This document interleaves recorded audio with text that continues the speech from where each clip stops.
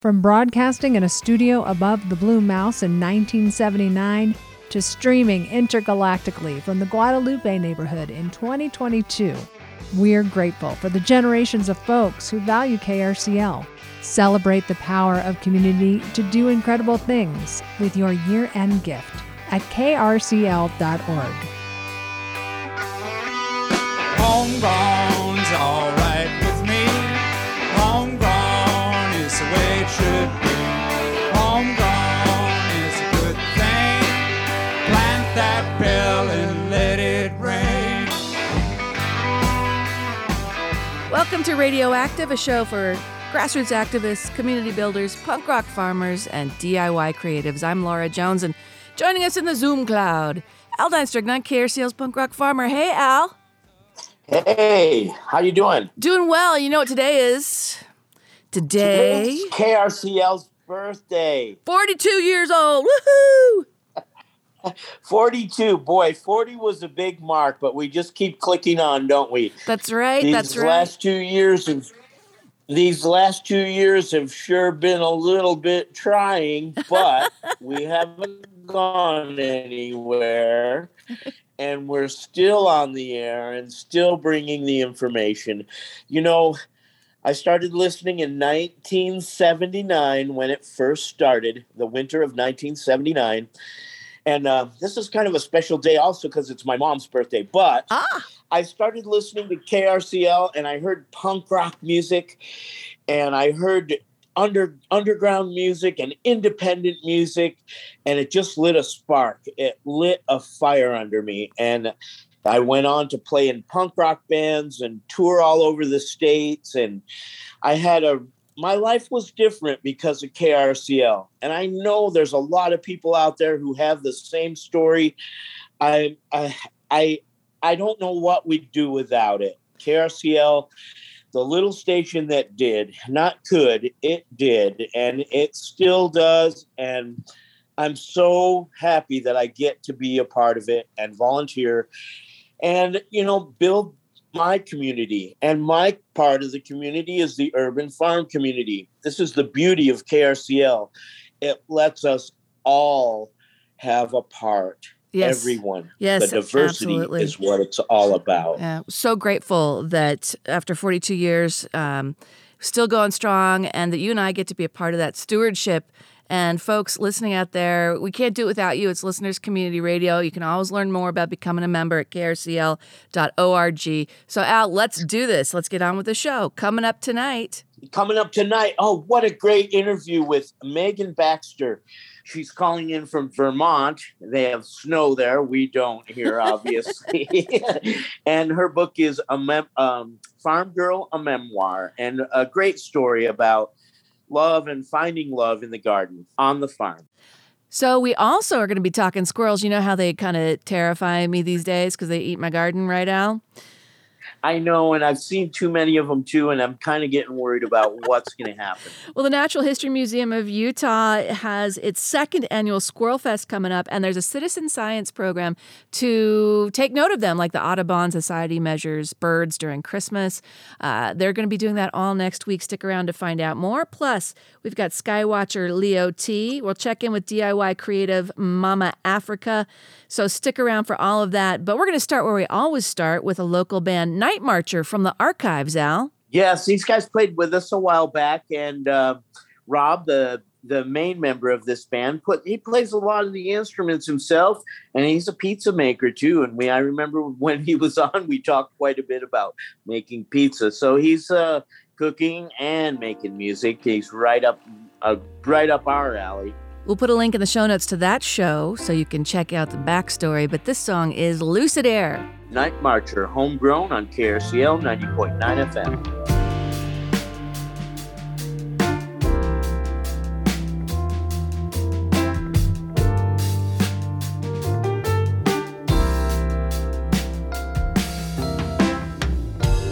Yellow metal signs tell us to slow down. Brown paper books weigh us to the ground. Close your eyes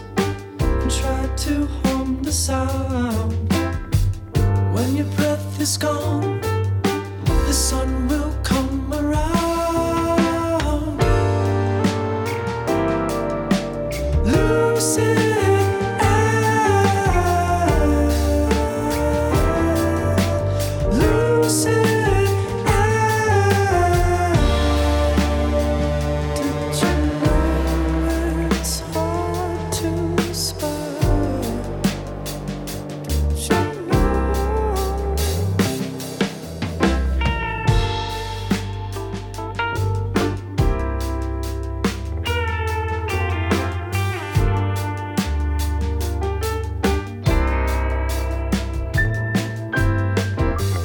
Great cobblestones are pulled, they don't want kids to trip. And the black steel bars persuade us to remember it. Close your eyes and picture innocence. When the light has gone, the dark will soon forget.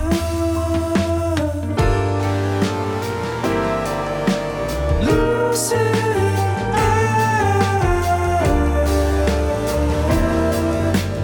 lucid air.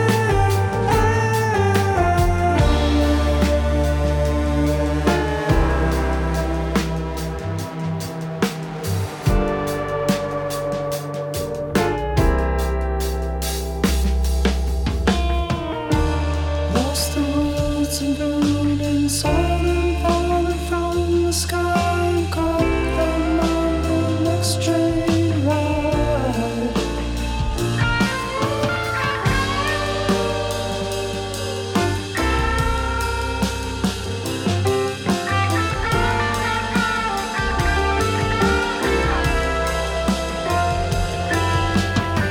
Between the bottom and nowhere lies a lucid air,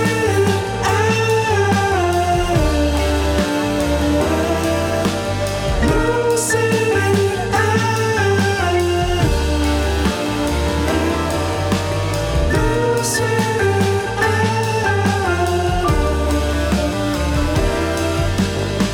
lucid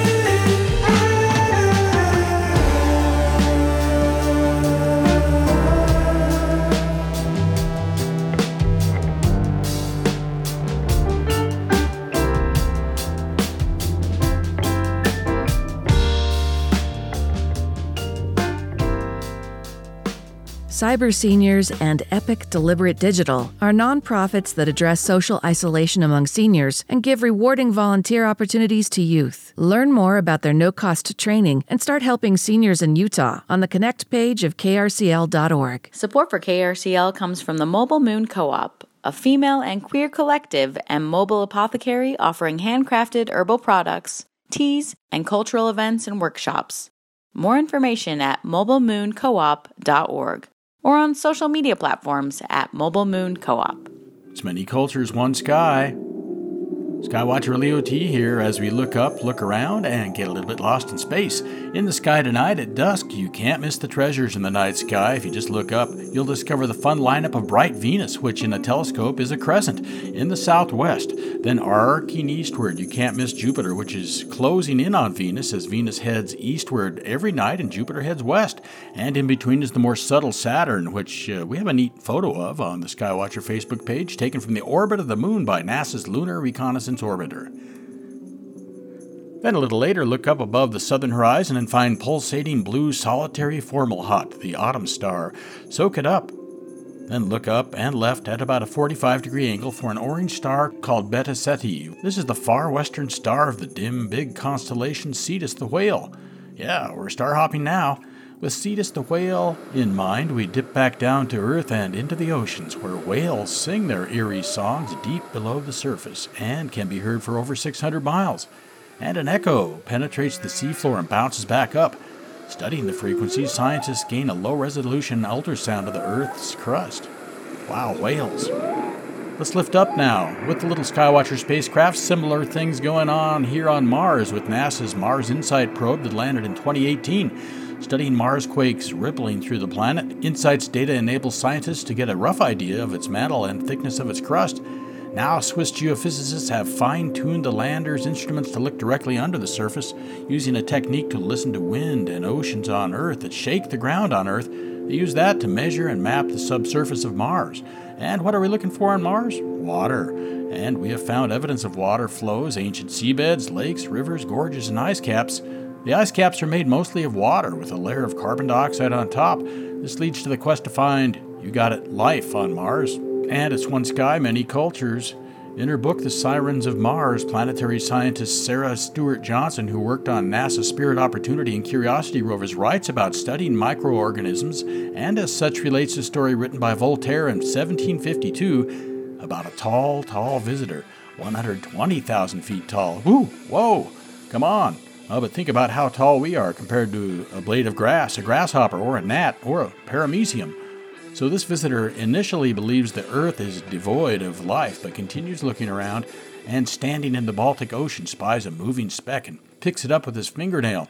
He discovers that it is a whale, then discovers another moving speck and with his magnifying glass looks in and it's a boat full of Arctic explorers, commiserating with them about being so small and asking if they had always been in that pitiful condition, a little better than annihilation, and what they found to do on a planet that appears belonging to whales. Well, we'll continue with this on our next adventure, from microlife to whales on Earth, the planets and the stars. Check the website for all sources. Keep looking up, look around, and get a little bit lost in space. Skywatcher Leo T. Thank you, Skywatcher Leo T. A volunteer here for Punk Rock Farmer Friday. This is Radioactive, and I'm Laura Jones. Check tonight's show notes for a link to Skywatcher's Facebook page, and you can catch up on all the sources for his report tonight. And now, Al, I've been shining a light on DIY creatives the last week or so. As we get into our holiday shopping, I want to encourage folks to shop local. And this weekend, there are so many craft markets and pop-ups that are starting. One in particular is Craft Lake City at the Monarch in Ogden. And I spoke with Mama Africa, who will be on hand there with some of her pili pili and other sauces. Here's that conversation. Hi, Mama Africa. How are you? Hi, Laura. I'm good. I'm excited. You know, with the pandemic and everything, I haven't seen you very much because festivals have been, not happening, but we're starting to come back out, including Craft Lake City at the Monarch in Ogden. And I wanted to touch base with you. And in setting up this interview, you told me you've been having quite a time of it, starting with the stroke. Oh, yeah. Oh my goodness. Yes, it's been like 3 years. I had a stroke. I was just very stressed out. I have my sister who died here in Salt Lake City, and I have to shut down my restaurant. And right when I shut down my restaurant, I had the stroke. Wow. So I ended up in the hospital at the U. They took very, very good care of me. I was in there for about 8 months, and then we end up in January 2020 when we have the COVID. So that was another, setback. We have to shutter for like a year until we get those vaccines. So here I am. Now, you're still trying to keep your pili pili and other sauces going, and that's what you're going to have on hand at the market, right, on this weekend? That's right. I'm going to be at the Craft Lake Holiday Market. It's going to be in Ogden, and we're going to try to do a good sale with my pili pili and the oil that we have. We have a new pili pili.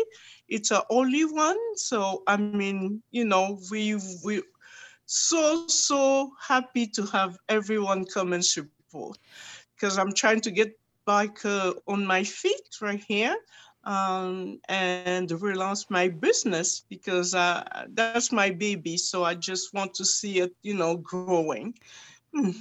We will put a link in tonight's show notes to the GoFundMe that is also out there to support Mama Africa. But I was hoping you could explain pili pili sauce for us one more time. All right. So pili pili, it's a nice condiment that everybody eats in Africa. I mean, it's so spicy. It adds like another dimension to the food. And you can eat it with everything because it's all vegan and there's no milk, no cheese, no eggs in it. put it on your taco, your steak, your chicken, your soup. I mean, anything you can name. And the beauty of it, you can cook with it. You can marinate your meat, or you can barbecue, or just impress your friend at the table. Yes, that's The what pili we pili do. sauce, a little taste of Africa, right from Mama Africa. You're also known for your beignets. I don't know if you'll be able to do any of that at Craft Lake City, but I'm hoping you can get back to it in the weeks and months ahead. Oh yeah, that's what I'm planning to do. At this South Lake, at the Craft Lake market, we're not gonna have cooking, but we have a package of food. So that's why I'm gonna go sell my hot sauces. But you know what, Laura? You know it. You know those beignets. Once you call on everybody to come, like last time at the Traditional Living Traditional, everybody came, and I was like overwhelmed. I didn't know what to do. Yeah. People love Mama Africa's cooking. Do you still have a website or Facebook where people can catch up with you outside of the Craft Lake City market? Yeah, I do have a website. We're still, trying to make it really nice, but you can still check on it. It's mamakitoko.net. Great. Just that. Mm-hmm. I will be sure to put a link in the show notes tonight to that, as well as your GoFundMe. It is so good to see your face, even if it's just on Zoom, and to know that you're back. You're back out there with your pili pili sauce, Mama Africa. Yes. Try to keep the winter warm, And that's Mama Africa, who will be at Craft Lake City's holiday market at the Monarch in Ogden tonight and tomorrow. Check tonight's show notes for a link. Pili pili sauce, pretty spicy as I recall, Al. Yes, I do recall. I have a funny story about Mama Africa. Yeah? At the Craft Lake City, it was a couple years back when they had that gnarly windstorm that came through. Down at Gallivan. And I was holed up in Mama Africa's tent with her and her workers and all the wonderful food. And we were like squatting down and cowering down because the tent was about to blow away. Great experience for sure. Well, I love Mama Africa. Yeah, and she has been struggling, folks. So do check her out at the craft markets, in particular Craft Lake City, this weekend. Hey, Al, the Natural History Museum of Utah is going to host a week-long Squirrel Fest, December 6th through the 12th, a do-it-yourself, socially distanced event for a second year in a row. And, of course, the big thing here, Al, is they want to rally Utahns as citizen scientists to help track the distribution of squirrels in the state. You know I got feelings about squirrels, Al, right? It's your pet peeve. I know they've been eating you out of your garden, house, and home. A particular type of squirrel. And joining us to talk about it, we have with us from the Natural History Museum of Utah, Eric Rickert, mammologist and NHMU's curator of vertebrates. Hi, Eric. Hello, Laura. Thank you. Absolutely. And Ellen Erickson, returning as the museum's Citizen Science Program Manager. Hi, Ellen. Thanks for being here. You showed me a scary poster right before Al got on, so you might have to flash that again in our Zoom session. But this is Celebration of Squirrels, but I got to tell you, I got beef with the fox squirrels. Eric, they seem to be everywhere in the urban setting, and they ate all my pumpkins last year. They ate your pumpkins? They did. They ate everything. Wow. Well, their population here in Salt Lake or in the valley is growing leaps and bounds. And they just seem to be growing exponentially. They're increasing in areas where they've been for a while, and then they're still spreading into areas that they haven't been seen in before. They're not native, right? No, they're not native. They're native to the eastern and midwestern part of the United States, but they don't naturally occur west of the Front Range of the Rockies. However, they have been introduced for more than 100 years. They were first introduced into California in the early 1900s and have spread, and they've had problems with them there for a long time. Then they've been transported to various cities in the West, locally they were, or regionally they were in Missoula and Boise and places like that for quite some time. And about 10 years ago, well, we've been saying 10 years ago for a couple of years, so 10 to 12 years ago maybe, they first started showing up in Salt Lake. First along the Jordan River, communities like Rose Park were the first areas, and then up into the avenues. They're tree squirrels. Fox squirrels are tree squirrels, so they climb a lot. And that's what makes them so obvious as a newcomer. Even people who are only casual observers note these big, bushy-tailed orange animals that are moving along telephone lines and things like that, and chattering at them. Oh, yeah. Eating their pumpkins. Yes. And they're fast. I call them, okay, this isn't kind. I call them meth squirrels because I've seen them chase each other around a tree at such speed, I can hardly scan them. Yeah. You see that. You see a lot of young squirrels doing that, chasing one another, maybe litter mates. You see adults doing it when they want to get some business done, which they do twice a year. There are two breeding periods in the year, so they can have like up to four young, maybe even more sometimes per litter, and so they do it like rabbits. They're really increasing. Al, have you seen them out in your neck of the woods? I have seen them out here now, but I grew up in New York, right. And it looks to me like what we would call almost back there a red squirrel. Is that it? Is it defined in that way at all? Well, Al, you may be talking about actually a different species, which is called the red squirrel, and actually we have that in Utah as well. They generally are less common in the city, and they always have been because they're specialists on conifer trees, cone-bearing trees, pines, firs, things like that. In the east, I think they occur in a broader range of habitats, but the other squirrel that is common in New York, tree squirrel, is the gray squirrel, eastern gray squirrel. But the fox squirrel is less common in the Northeast. It sort of falls out of this picture, I think, around Maryland and southern Pennsylvania. I can't remember right off my hand, but I used to live in Connecticut. We didn't have fox squirrels there. We had plenty of gray squirrels and red squirrels, but what part of New York?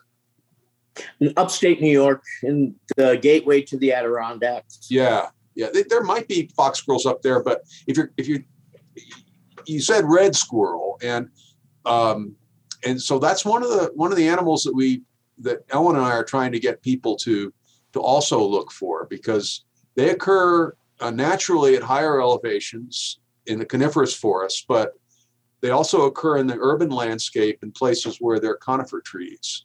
So last year, when we kicked off the first Squirrel Fest, we went to Liberty Park, where both of the species were present back then. And so we're going there this Saturday to see if they're still there. And then we're going to go to another site as well the following Saturday. All right, let's get Ellen in here and talk about the citizen science aspect of this. I think folks are familiar with maybe the bird count that the Audubon Society does. So we're trying to do something similar with squirrels, right? That's right. So the Christmas bird count is an Audubon endeavor that's been happening for well over 100 years. Annually on Christmas, groups of people all over the country go out and survey birds in a specific area. And because of that, there are fabulous records of birds existing in places over this long period of time. And you can begin to see maybe shifts in where populations are starting to live or where they're not living anymore, some changes in their distribution. And so Squirrel Fest is sort of the beginnings of that. We're at the ground level of starting to collect some of this interesting squirrel data. As Eric was mentioning, fox squirrels are a pretty new arrival to Utah. And so it's a really unique time scientifically to be able to notice the species and how they're moving around the valley, what they're interacting with, who they're interacting with, and capturing that data is really hard for a small team of scientists. And so we depend on the public, anybody who happens to be out looking for squirrels, to head to the Natural History Museum of Utah's website. We've got a form there you can fill out to say, yes, I did see a squirrel. We've got pictures of all of the different squirrel species you're likely to see here in Salt Lake City there, so you can learn a little bit about what you're seeing out of your window as you're driving around or hanging out at your house. And then you can tell us what you're noticing. How are they behaving? What are they eating? What are they running around on? How are they acting? What kind of food are they eating in your garden? All that sort of stuff. Pumpkins, really interesting. gourds, everything. All of the goodies. Oh, man. And so it becomes a cool record for us then to not only track the distribution of the species as they're expanding along the Wasatch Front, because they are expanding their range.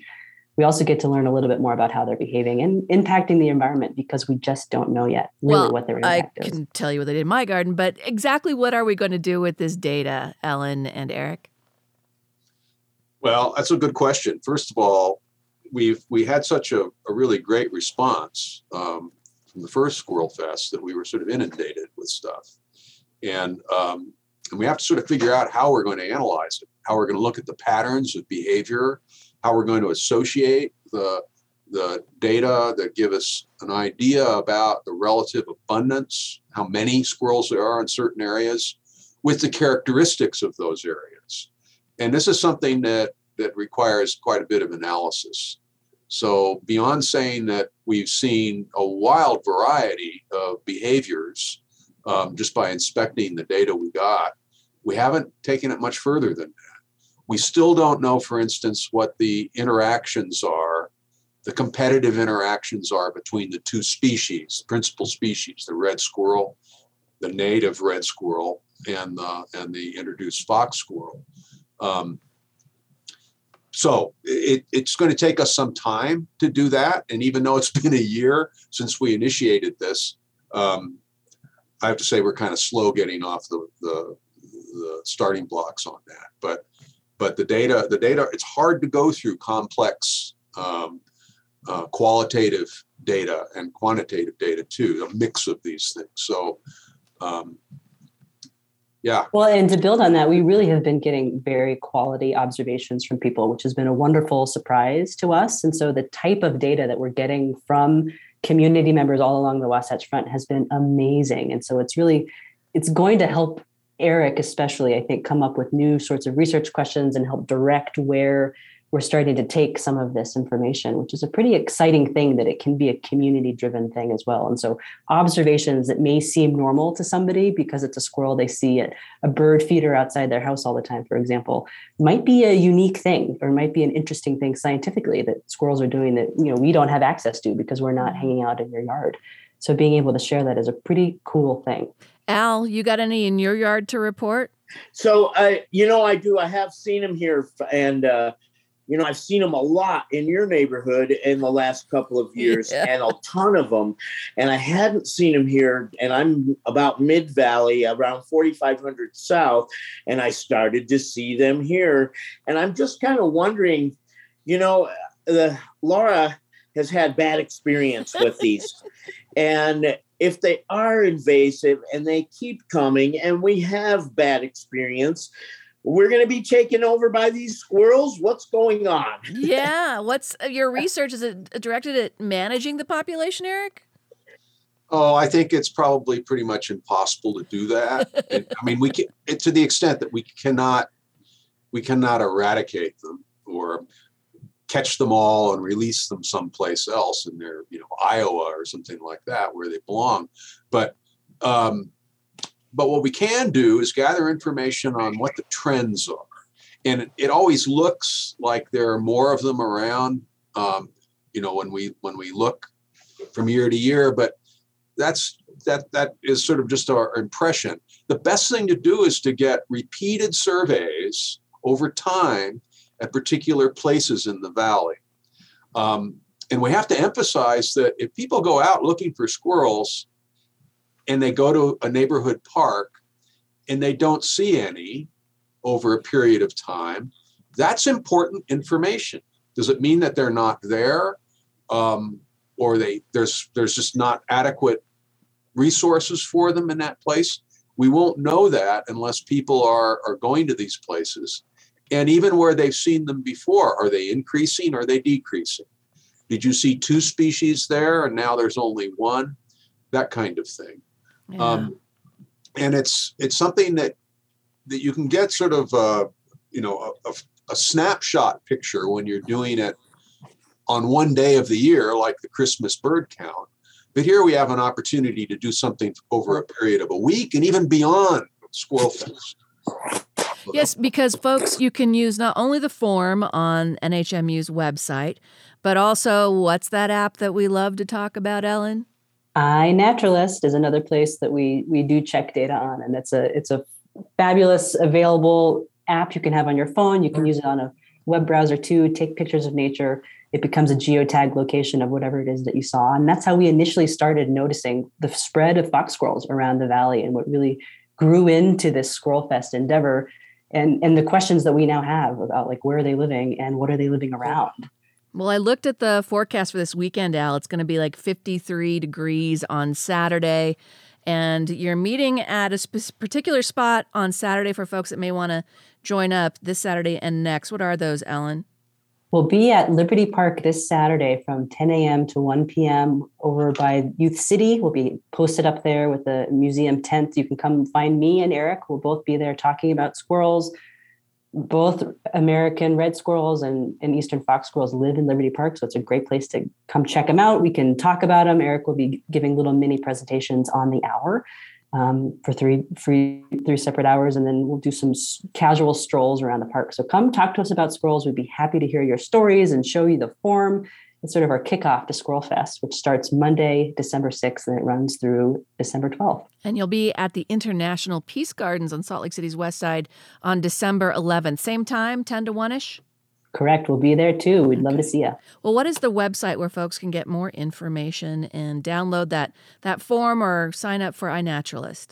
Yeah, come learn more about Squirrel Fest at the Natural History Museum's website, nhmu.utah.edu/squirrels is our Squirrel Fest page. The form is there. Click on it. It's easy to open it up, and you can just start entering data right there from your phone or from a computer. Thanks, Ellen and Eric.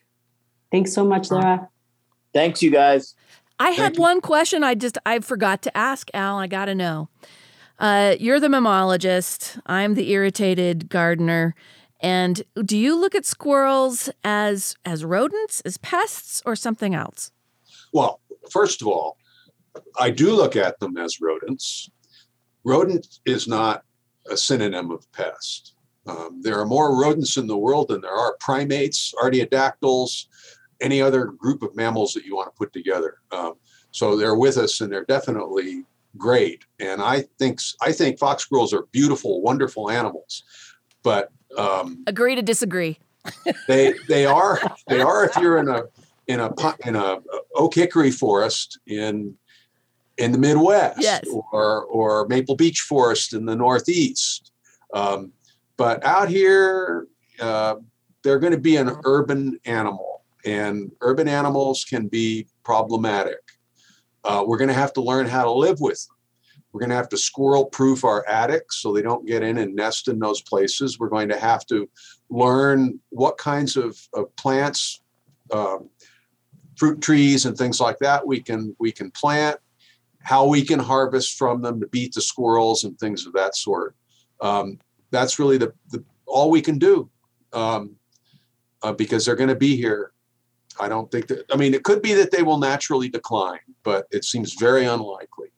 Yeah, Al, I started looking up, I started pinning to my Pinterest boards for gardening these squirrel-proof raised garden beds because I can see that coming our way. They won't work. Thank you for crushing my soul yet again. Unless you put a fence around it, something like that. They are really bright animals, and they're going to be able to figure out any puzzle you put out for them. Well, thank you so much, Eric and Ellen. We'll make sure to put this in our show notes so folks can get involved in Squirrel Fest and this annual squirrel count. Thank you. Thank you, Laura. Thanks, Aldine. Thanks. Check tonight's show notes for a link to the Natural History Museum and its Squirrel Fest. Let's get another song from our featured band tonight. This one is Us and Them by Night Marcher, homegrown on KRCL 90.9 FM.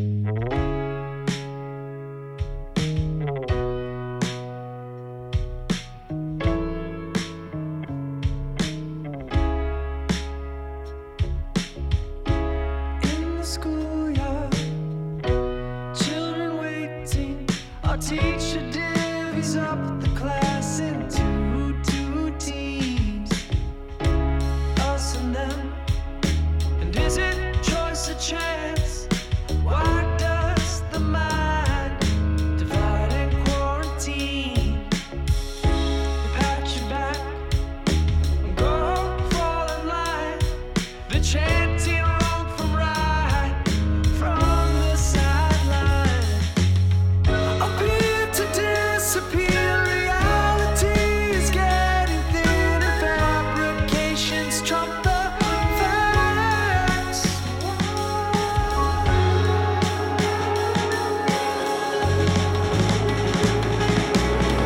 No one knows who is who, we're pointing fingers in the blind. Yellow news in Canberra.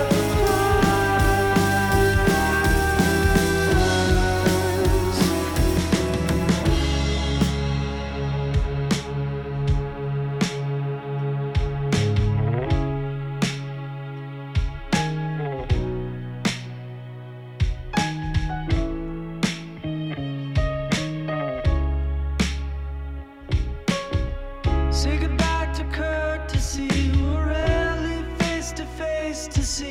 Listen to the cackle of a billion plastic dreams. Appear to disappear. Reality is getting thin, and fabrications trump the facts.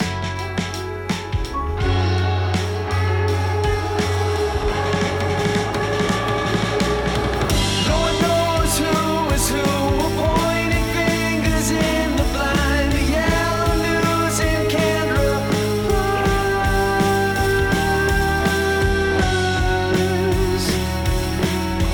No one knows who is who. We're pointing fingers in the blind. The yellow news in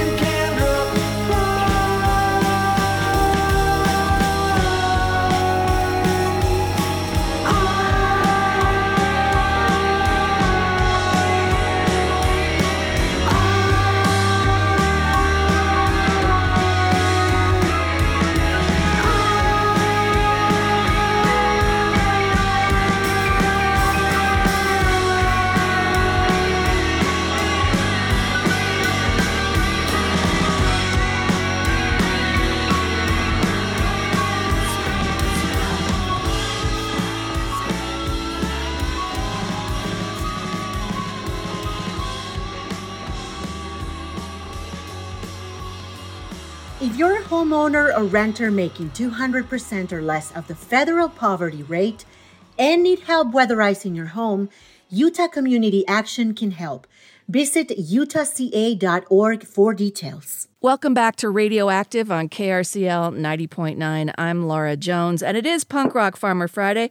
Time for Aldine's Urban Farm Report, and we have another author joining us. If you would like to introduce her and her book. Yes, of course. And I think she's out there back east in Connecticut, and we're talking with Megan Baxter today, and she's the author of Farm Girl, a memoir. It's great to have you with us, dear.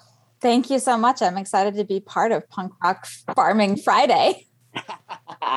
So anyone who's, what we say, and here's where the punk rock farming comes in, is because we're near a city, and so we're growing food here in our city, and that's pretty punk rock, and we're feeding people, and we're promoting local produce and all that stuff.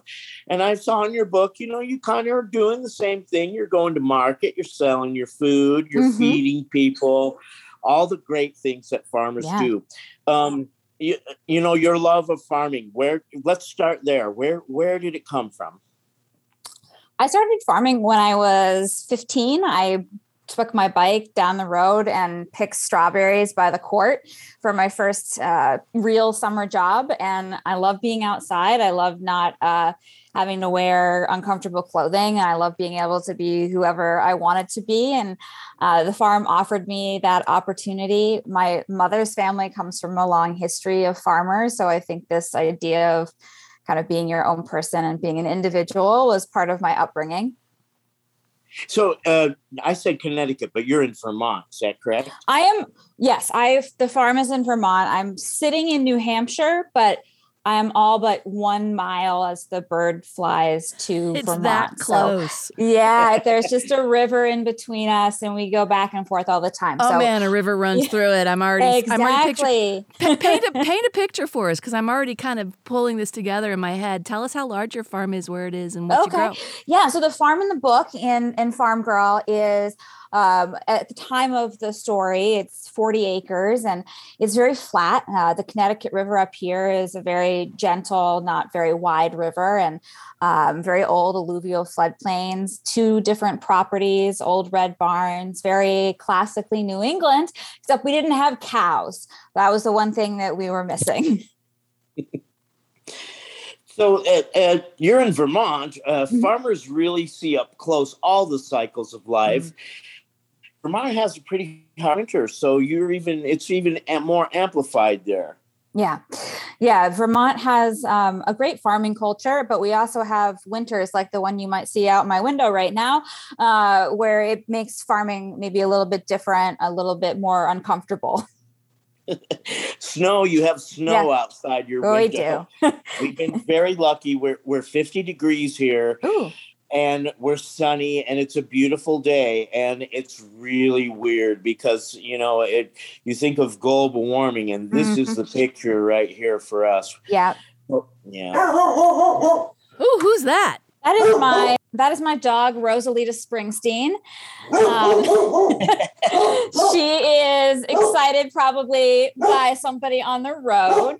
I'm going to ask her just to sit down. Give me 1 second. Sure. That's why we pre-record. So she's named after a Bruce Springsteen song, obviously. Yeah. She is. I love it. Music mixed in with all you do as well as the farming. Yeah. So in the book, it's a story of lost love and longing, and then you find a new love and it's farming, and there's so much to fill that void, isn't there? There is. I think, especially when we're young people, there is this assumption that there's a very straight path to being happy and being successful. But for me, I found that it was a more unconventional one, to really love a space and a land and a job rather than to end up in a particular type of relationship. This memoir is more, it's a very holistic look at your life, and you spare no one, I would say. From one lover spiraling into addiction to reclaiming the land, so to speak, as your form of worship and grounding. Can you talk about that a bit, about how farming is grounding? Because I come from a farming family on one side, and Al is used to me saying this, describing farmers as gamblers, and that's an addiction of its own. It is. And I'm 8 years sober over here. So I think there is a real attraction to the up and down, the opportunity to do it all again, but better, that every new season provides us. As I said, my mother comes from a farming family, dairy farmers up in the central part of Vermont. And it's a very different culture, that kind of farming. But for me, as a young person who was, a person establishing my own harmful habits, I found that the routine of farming and the solitude that it afforded me, as well as the responsibility and empowerment, being able to grow something from seed all the way to a plant that I could sell in my hometown, gave me something really reliable that I could look forward to year after year in my life. Farmers have off seasons. So is this a balance for you with your writing pursuit? So currently my main job is teaching writing and composition at the college level. So I work at several local colleges. I'm in the process of starting my own little homestead farm at a property. Yes, right down the road. It's been a dream I have seen through over the course of this strange pandemic year. But I will have my own little space to grow and produce market garden sized produce, and hopefully enough to support my family and my friends. Can you just describe that? You're starting up another homestead. Yeah, I'm starting up a homestead. It's called Little House Farm. I'm building a tiny house. And it's also a reference to Little House on the Prairie, which was one of my very favorite books growing up as an independent young woman. I hear you. Yeah. So I bought 8 acres of timbered land that had been farmed back in the 1790s when this part of the country was open sheep pasture and had since become overgrown and harvested several times for its lumber. I cleared about 2 acres of it and have a greenhouse set up there, and will grow my own vegetables, fruit, and berries, as well as some flowers, because I love bringing flowers to the farmer's market.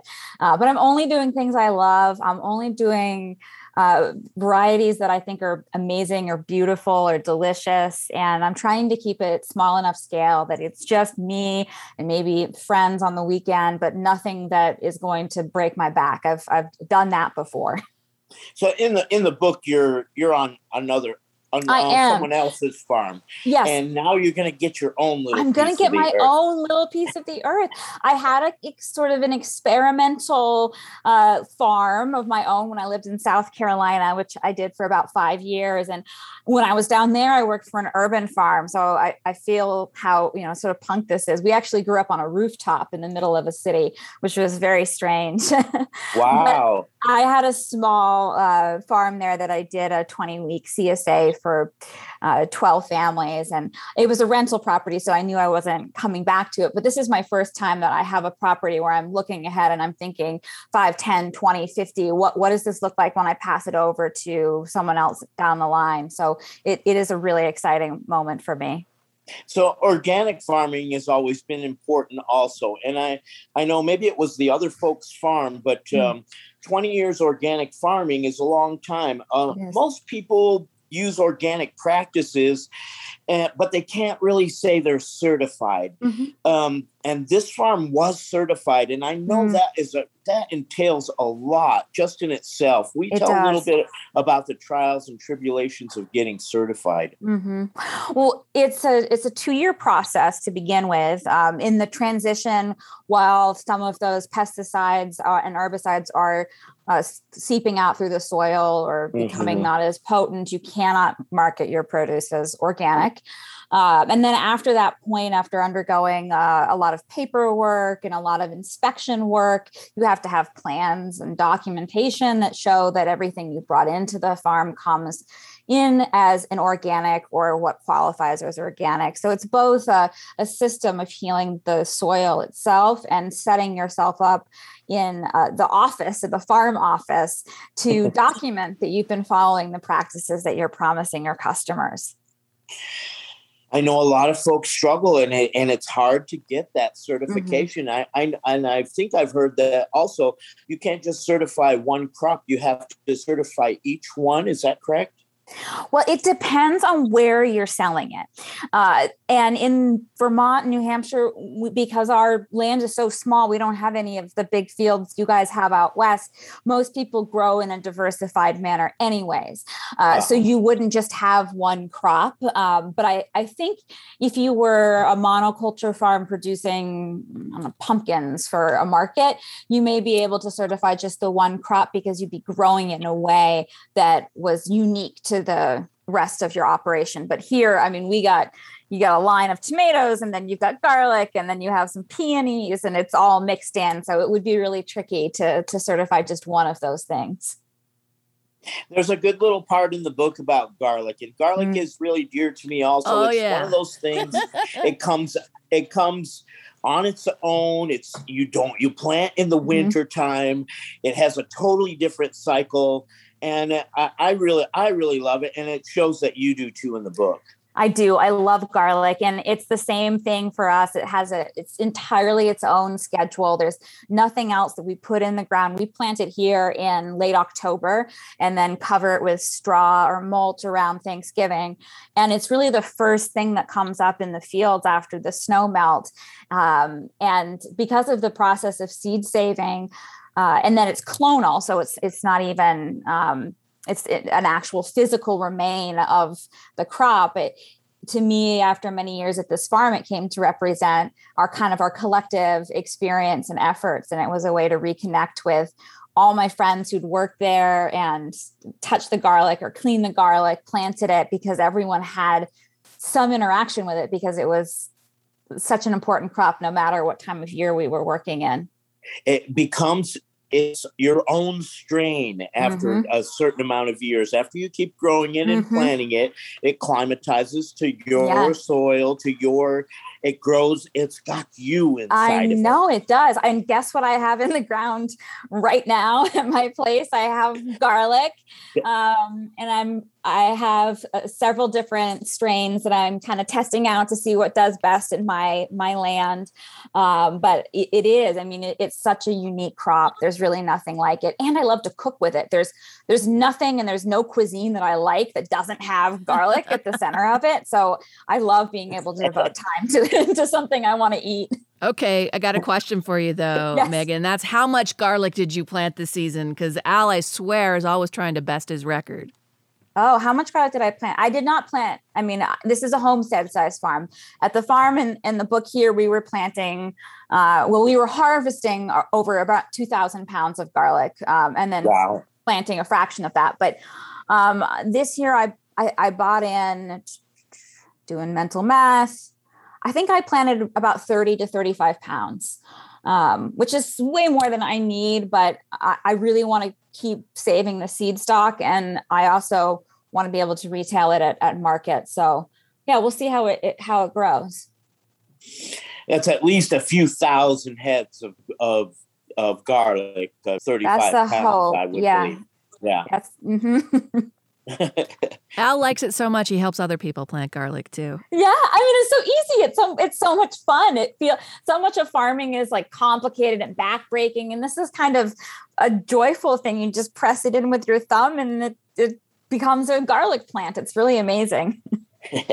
One of the things that you have mentioned a couple times over the course of our interview is that you want to take care of friends and family, whether you sell it in a CSA or not. I kind of hear that you see the farm not only tending your soul and spirit, but those around you. Yeah.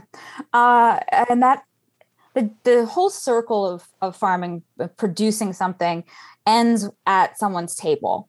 And that was always a thing that I loved to do, whether it was going to farmers markets or working in our farm stand, packing our CSA, seeing what you grew go to someone else. And over the past year, coming on 2 years now, with global food supply being what it is, I happened to be in lockdown in a place where I had no access to local food or the ability to grow my own food. And I realized that I had this amazing skill set that is so vital. And I really needed a place where I could put that to use and be able to support. I'm the oldest of four. My parents, I'm actually calling in from their house, very close to them. And I really want people to have the stuff that they need to be well and to be healthy. Nice. So obviously there's snow outside your window. There's winter there. You're not doing a whole lot of farming, but no. I bet you're planning for next year. I am. I've already ordered all my seeds because, as you know, seeds are still in short supply. I got the garlic in the ground. I'm in the process of constructing this hoop house. What I'm really excited about that will happen for me before I start to put plants in the ground is maple sugaring season. So I live on a property that has many old maples, and I'm going to get a little backyard boiler and make my own syrup. And that's something that's relatively new to me and special in this part of the world. I love that. You know, I grew up in New York, and this dates me, but I go back to the 60s when I was a kid, and I remember the tin buckets with the little tin roof over the top, each one on each tree hanging. And then in the 70s, I remember tubing all going to a barrel in the middle of the yard somewhere. But always having the folks who tapped the trees always gave us syrup. So we had the syrup from our own trees. Oh, there's nothing like that. I know. My mother's family up in Vermont has a huge sugar grove, and I've grown up with it. So I didn't realize how expensive or how precious it was. I mean, I drown my pancakes in maple syrup, but I do love it. And I do a little bit of cooking and preserving, which is a product I hope to take to market. And it will be really nice to have some of the sugar from my farm sweeten up my jams and other things that I'll sell. I remember figuring out that Dad's special syrup was better than what I was putting on my pancakes. I remember that at a certain point. I'm like, that's just for Dad. I don't think so. He got the upgrade. Yeah. Megan, it's been such fun talking to you. We'd love for people to be able to catch up with you. You got a website? I do. It's meganbaxterwriting.com. You going to blog about a separate blog for your farm or anything? I am. I'm in the process of getting it up and running. It'll be littlehousefarm.com. And I will be updating people as I go along in that process. Well, we'll keep track of you, Megan. And once you get your little farm going, we'll have you on again. Oh, I would love to do that. Thank you guys so much. And this has been a really wonderful conversation. I love the part of the world you're calling in from, and wish I could come see you all soon. And that was Megan Baxter, author of Farm Girl, a memoir. Man, I really enjoyed that. And you guys have some connections there, it sounds like. It was good. Well, folks, we're looking for more ideas for the show, so please email radioactive@krcl.org, or you can reach out to Al if you've got an urban farming take, or if you are a local homegrown musician. Well, how can folks catch up with you, Al? They can catch up at me at punkrockfarmer23@gmail.com, or on Facebook at punkrockfarmer. And next week, I do have Greg Batt's going to be with us. And very exciting news, the Ogden Seed Exchange will be happening in person this year. So that's one of the biggest, best events, one of my most favorite events, besides the farm conference. Boy, oh boy, a lot of seed savers, a lot of local seed, just a great place to hobnob with all the gardeners. And that's our show, Al. Again, happy birthday, KRCL. And here's one more from Night Marcher, right here on KRCL 90.9 FM. Happy birthday, KRCL, listeners, community radio, yeah.